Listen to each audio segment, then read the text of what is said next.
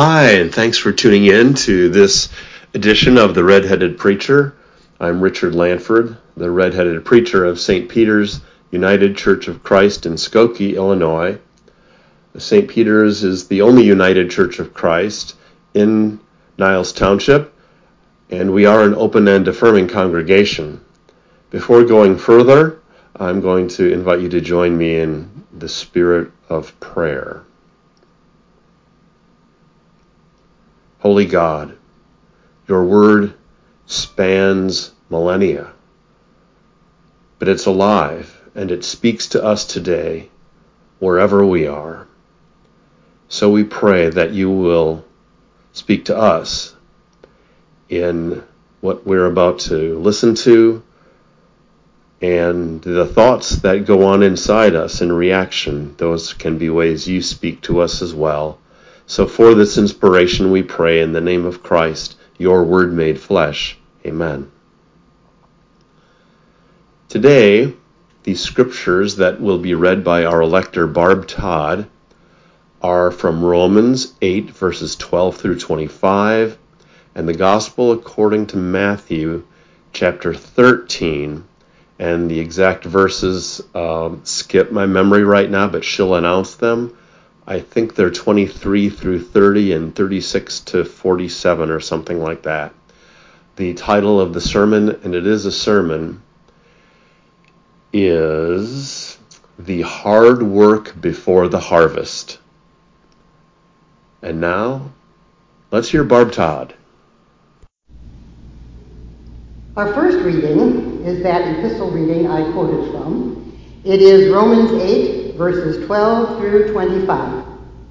Paul has already written that as we are free from the power of sin and death through faith in Jesus Christ, we have the Spirit dwelling within us, and we are to walk in the ways of the Spirit. Now he moves into writing about how we are now children of God and the hope we have of future fulfillment. So then, brothers and sisters, we are debtors, not to the flesh, to live according to the flesh. For if you live according to the flesh, you will die. But if by the Spirit you put to death the deeds of the body, you will live. For all who are led by the Spirit of God are children of God. For you did not receive a spirit of slavery to fall back into fear, but you have received the spirit of adoption. When we cry, Abba, Father, it is that very Spirit bearing witness with our spirit that we are children of God. And if children, then heirs, heirs of God, and joint heirs with Christ, if in fact we suffer with him, so that we may also be glorified with him. I consider that the sufferings of this present time are not worth comparing with the glory about to be revealed to us. For the creation waits with eager longing for the revealing of the children of God. For the creation was subjected to futility, not of its own will, but by the will of the one who subjected it, in hope that the creation itself will be set free from its bondage to decay, and will obtain the freedom of the glory of the children of God. We know that the whole creation has been groaning in labor pains until now, and not only the creation, but we ourselves, who have the first fruits of the Spirit, groan inwardly while we wait for adoption, the redemption of our bodies. For in hope we were saved. Now hope that is seen is not hope, for who hopes for what is seen? But if we hope for what we do not see, we wait for it with patience. Here ends our reading from Romans. Our second lesson is the Gospel, according to Matthew chapter 13, verses 24 through 30, and verses 36 through 43. Jesus put before them another parable. The kingdom of heaven may be compared to someone who sowed good seed in his field. But while everybody he was asleep, an enemy came and sowed weeds among the wheat, and then went away. So when the plants came up and bore grain, then the weeds appeared as well. And the slaves of the householder came and said to him, Master, did you not sow good seed in your field? Where then did these weeds come from? He answered, An enemy has done this. And the slave said to him, Well, then do you want us to go and gather them? But he replied, No, for in gathering the weeds he would uproot the wheat along with them. Let both of them grow together until the harvest. And at harvest time I will tell the reapers, Collect the weeds first, and bind them in bundles to be burned, but gather the wheat into my barn. Then he left the crowds and went into the house. And his disciples approached him, saying, Explain to us the parable of the weeds of the field. And he answered, The one who sows the good seed is the Son of Man. The field is the world. And the good seed are the children of the kingdom. The weeds are the children of the evil one, and the enemy who sowed them is the devil. The harvest is the end of the age, and the reapers are angels. Just as the weeds are collected and burned up with fire, so will it be at the end of the age. The Son of Man will send his angels, and they will collect out of his kingdom all causes of sin and all evildoers, and they will throw them into the furnace of the fire, where there will be weeping and gnashing of teeth. Then the righteous will shine like the sun in the kingdom of their Father. Let anyone with ears listen. Here ends the reading of Matthew and our scriptures for today's service. May God grant us a wise and generous understanding of this God's holy word. Our worship continues with a musical meditation by our music director, Ben Westfall. He is on vacation right now, but has pre-recorded his submissions for this service. Thank you, Ben, wherever you are.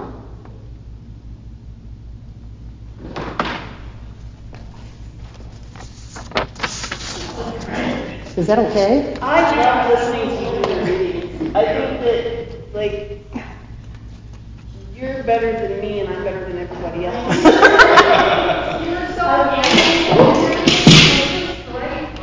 Thank you. Thank you. I hope the translator. Claire's got that theatrical flair. Yeah, she does. The what? The theatrical flair.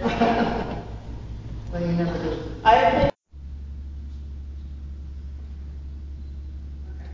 If we were gathered together, I might ask for a show of hands in answer to this question.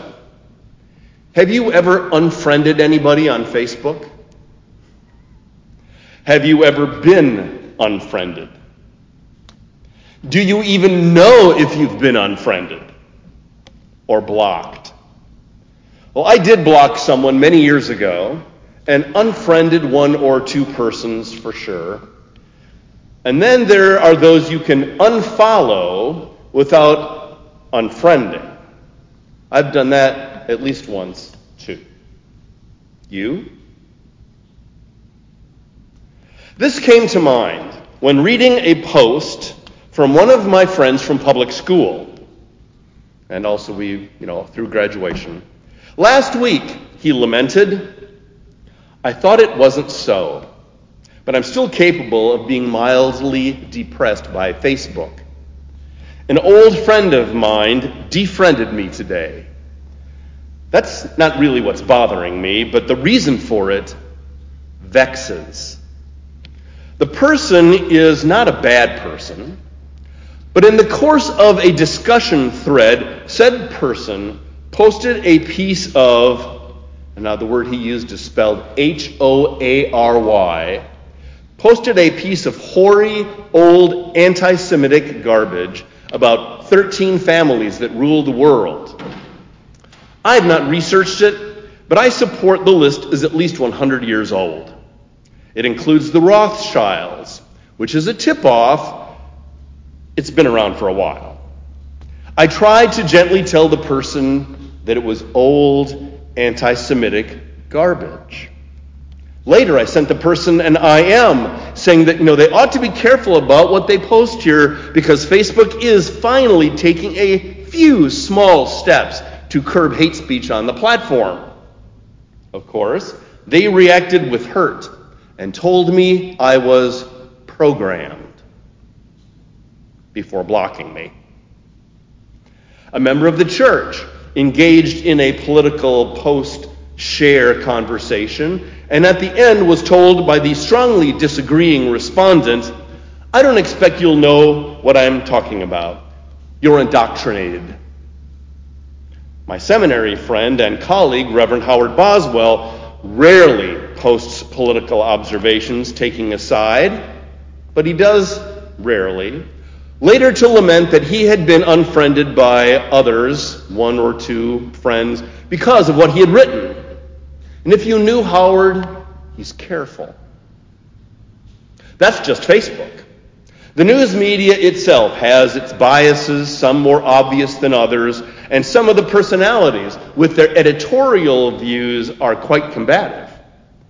I have little doubt that they fan the flames of disagreement, distrust, anger, charges of people who believe oppositely to be programmed or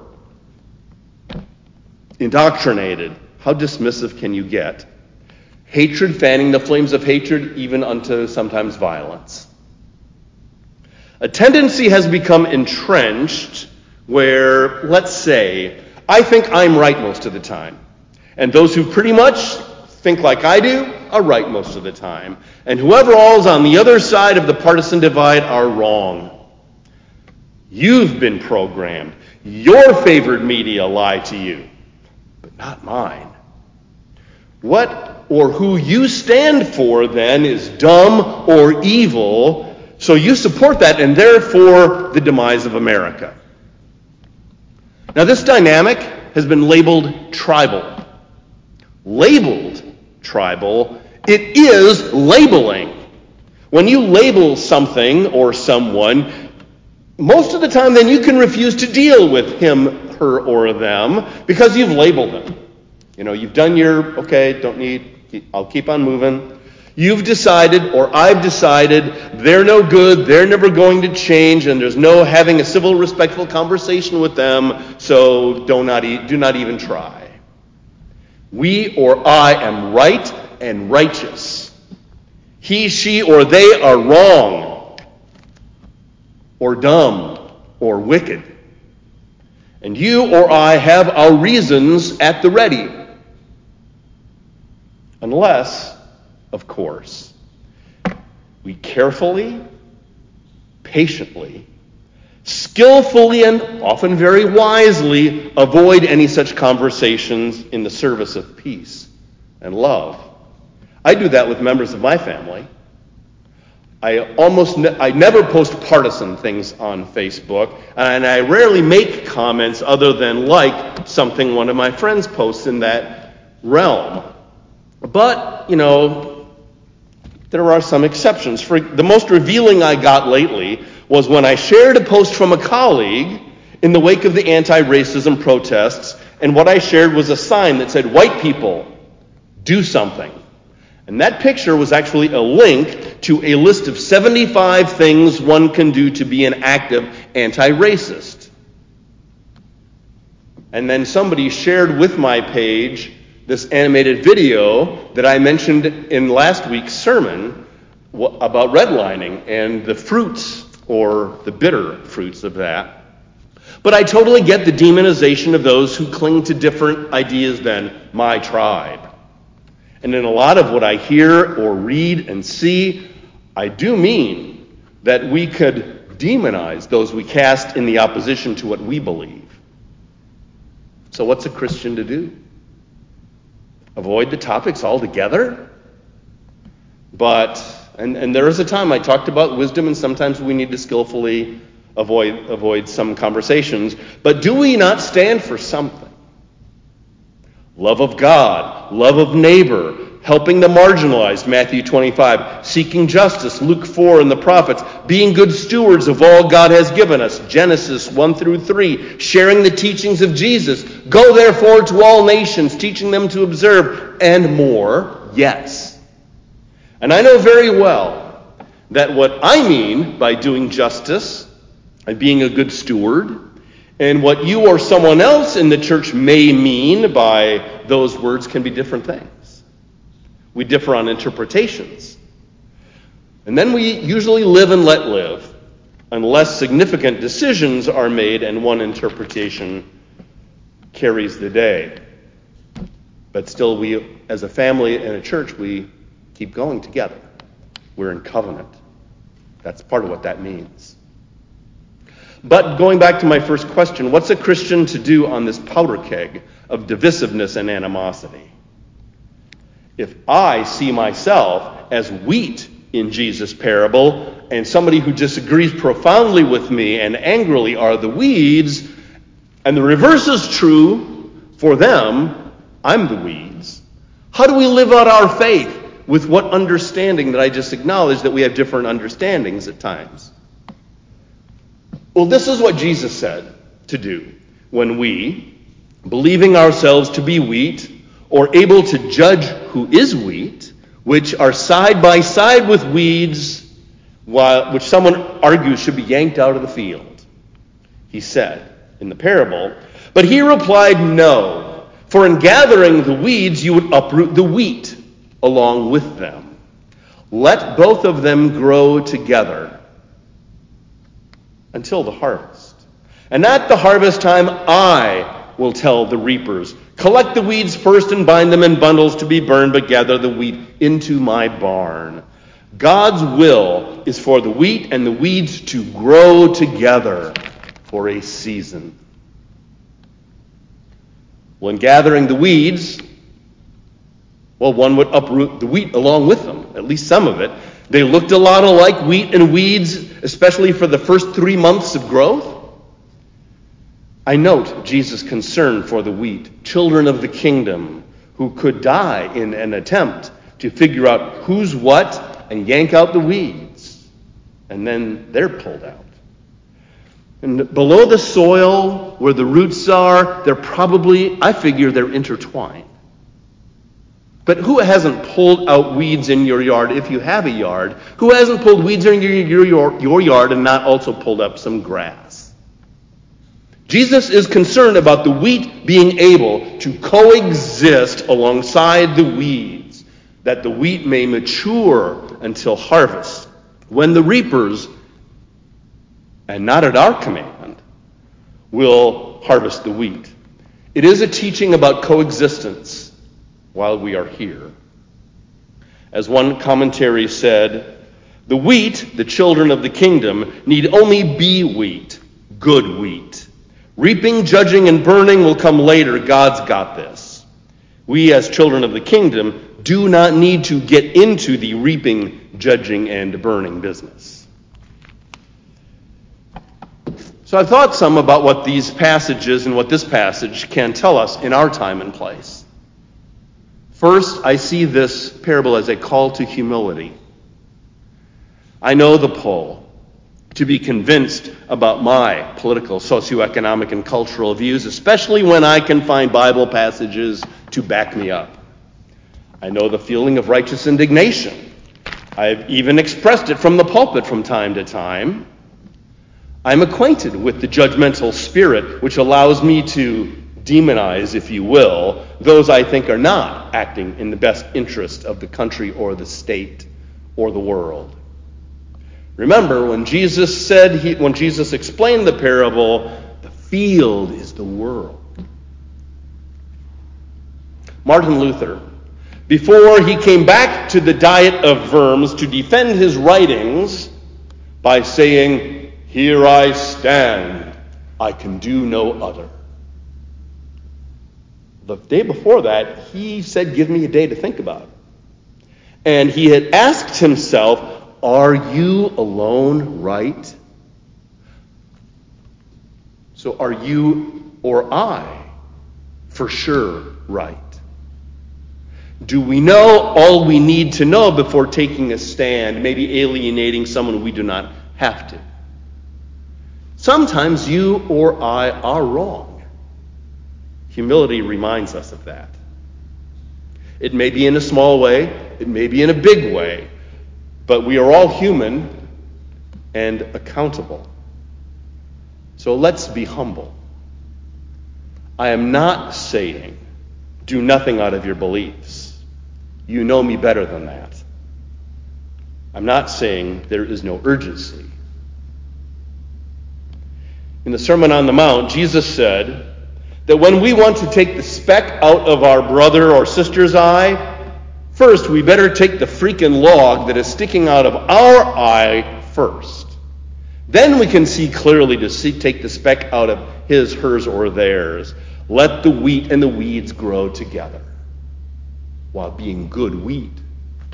There is activity to be done, and there is urgency to some of those activities.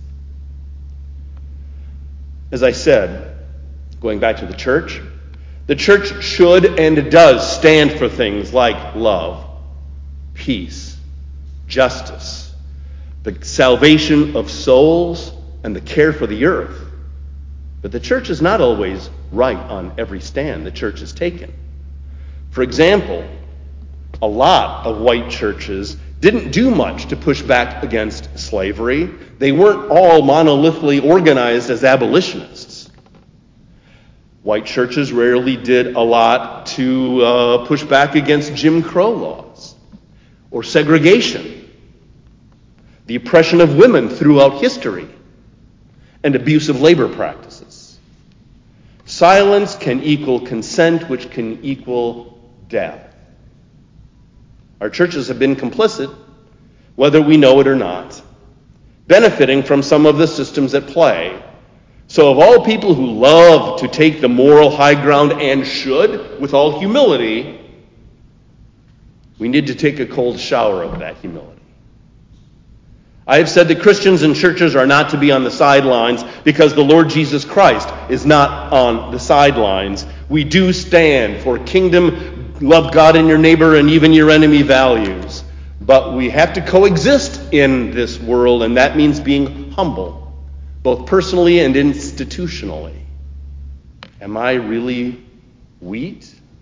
Or do I just feel good telling myself that? Do I have the inner testimony of the Holy Spirit that Barb read about the Spirit testifying with our spirit that we are children of God? The Pharisees, they thought they knew the law and the will of God. They crucified Jesus out of their conviction that they were the wheat. Yet Jesus said they were not children of God. I won't say the strong language he posed to them. So again, it's a call to humility. To coexist before the harvest, we need to check our judgmental spirit, if we have any, do an honest inventory of ourselves, and be humble. That can be hard work, so the title of the sermon is The Hard Work Before the Harvest. Another piece of guidance the Bible gives us is to trust God. And sometimes that's hard work. Trust that God is very aware of what's going on, who are the wheat and the weeds, and that ultimately the harvest shall come. Trust in the providence of God, that God will provide for and lead the children of God, whoever, wherever, and whenever they are. It does not mean there are no prices to pay for doing and saying what is right in the Word. It does not mean you or I will not make grievous mistakes, but it does mean that God will take care of the people of God in the end. It's not the weeds that get to go into the kingdom's barns. But we have to trust that God does have this. Believe then that the good works you do because of your faith and your compassion will be rewarded, despite what others say or do to you. Dick, Jane, Curly, and Mo may unfriend you, but God will not. The parable makes it clear that God is in charge while we weeds and wheat, good and evil, grow together almost identical to each other, at least for a while, and God is in charge over the end when the weeds are removed from the wheat. God will decide and make distinctions, and God will vindicate and validate loving works done in Christ's name, especially when we do them unselfconsciously. Matthew 25. So let us not be afraid of those who speak or act sharply against us. Let us not be afraid to do what we think Jesus would have us do during, say, the Great Mask Wars, the debates over systemic racism, over political office holders and their policies. But let us do what we do with humility and with faith in God's overarching purpose and providence. God's got this. Let us keep that perspective. God's got this. A call to humility will help all of us coexist. A call to trust God that there will one day be some kind of harvest, even as the weeds and the wheat have grown up together all these years.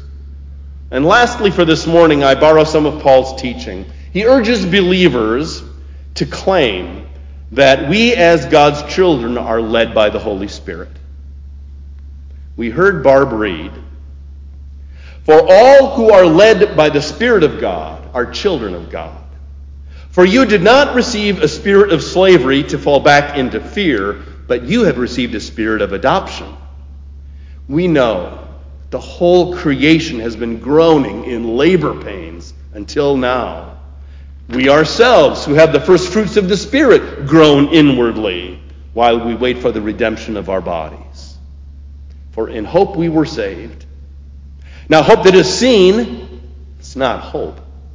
For who hopes for what one sees? But if we hope for what we do not see, we wait for it with patience. Well, what I'm after here is that wheat and weeds before the harvest not only will coexist better with humility and with renewed belief in the big picture and power of God, but also by being led by God's Spirit and not by fear. Lots of what animates the divide between people is about fear. Fear that what one believes to be truth with a capital T might be taken away. Fear that what one believes, fear of persons who talk about racism and trying to change unjust systems might feel threatening. Fear of losing what you or I have. Fear of who will be in the White House or Senate next year or who won't be. Fear of the appointment of judges who are against or in favor of these rights or the other rights. That's related to what we hold as truth. And fear of the virus and our economy's uncertain future. There are a lot of fears that divide people, and then, as I said, animate the divide, brings it alive. And Paul says, and with this I close, children, do not fall back into being slaves of fear, but be led by the Spirit. God, who is our victorious source of hope. It's not seen now. That's why it's called hope. Let us not be guided by our fears, but by hope. And as Paul ended, with patience. Wait for the harvest with patience. Humbly, and with big trust in providence and love. Meet fear with love, for perfect love casts out fear, 1 John. And that means we are led by the Spirit. And that's very good news. Amen.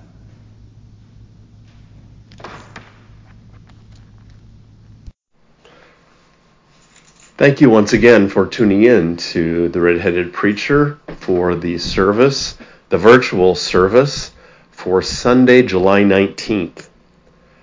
The next two services, or I should say the next two weekends, the Sundays for July 26th and August 2nd, I will be on vacation. And as these messages usually are on my telephone, recorded on my cell phone, that phone won't be available. So unless the recorder of our services and the publisher of our podcasts get together so that you can receive the scriptures and the message, minus perhaps an intro and outro, you may still have the Reverend Catherine Watkins and the Reverend Brittany Kane Conley bringing you messages.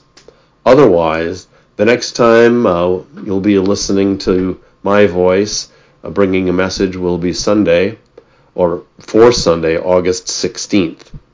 Thanks once again, and God bless your week.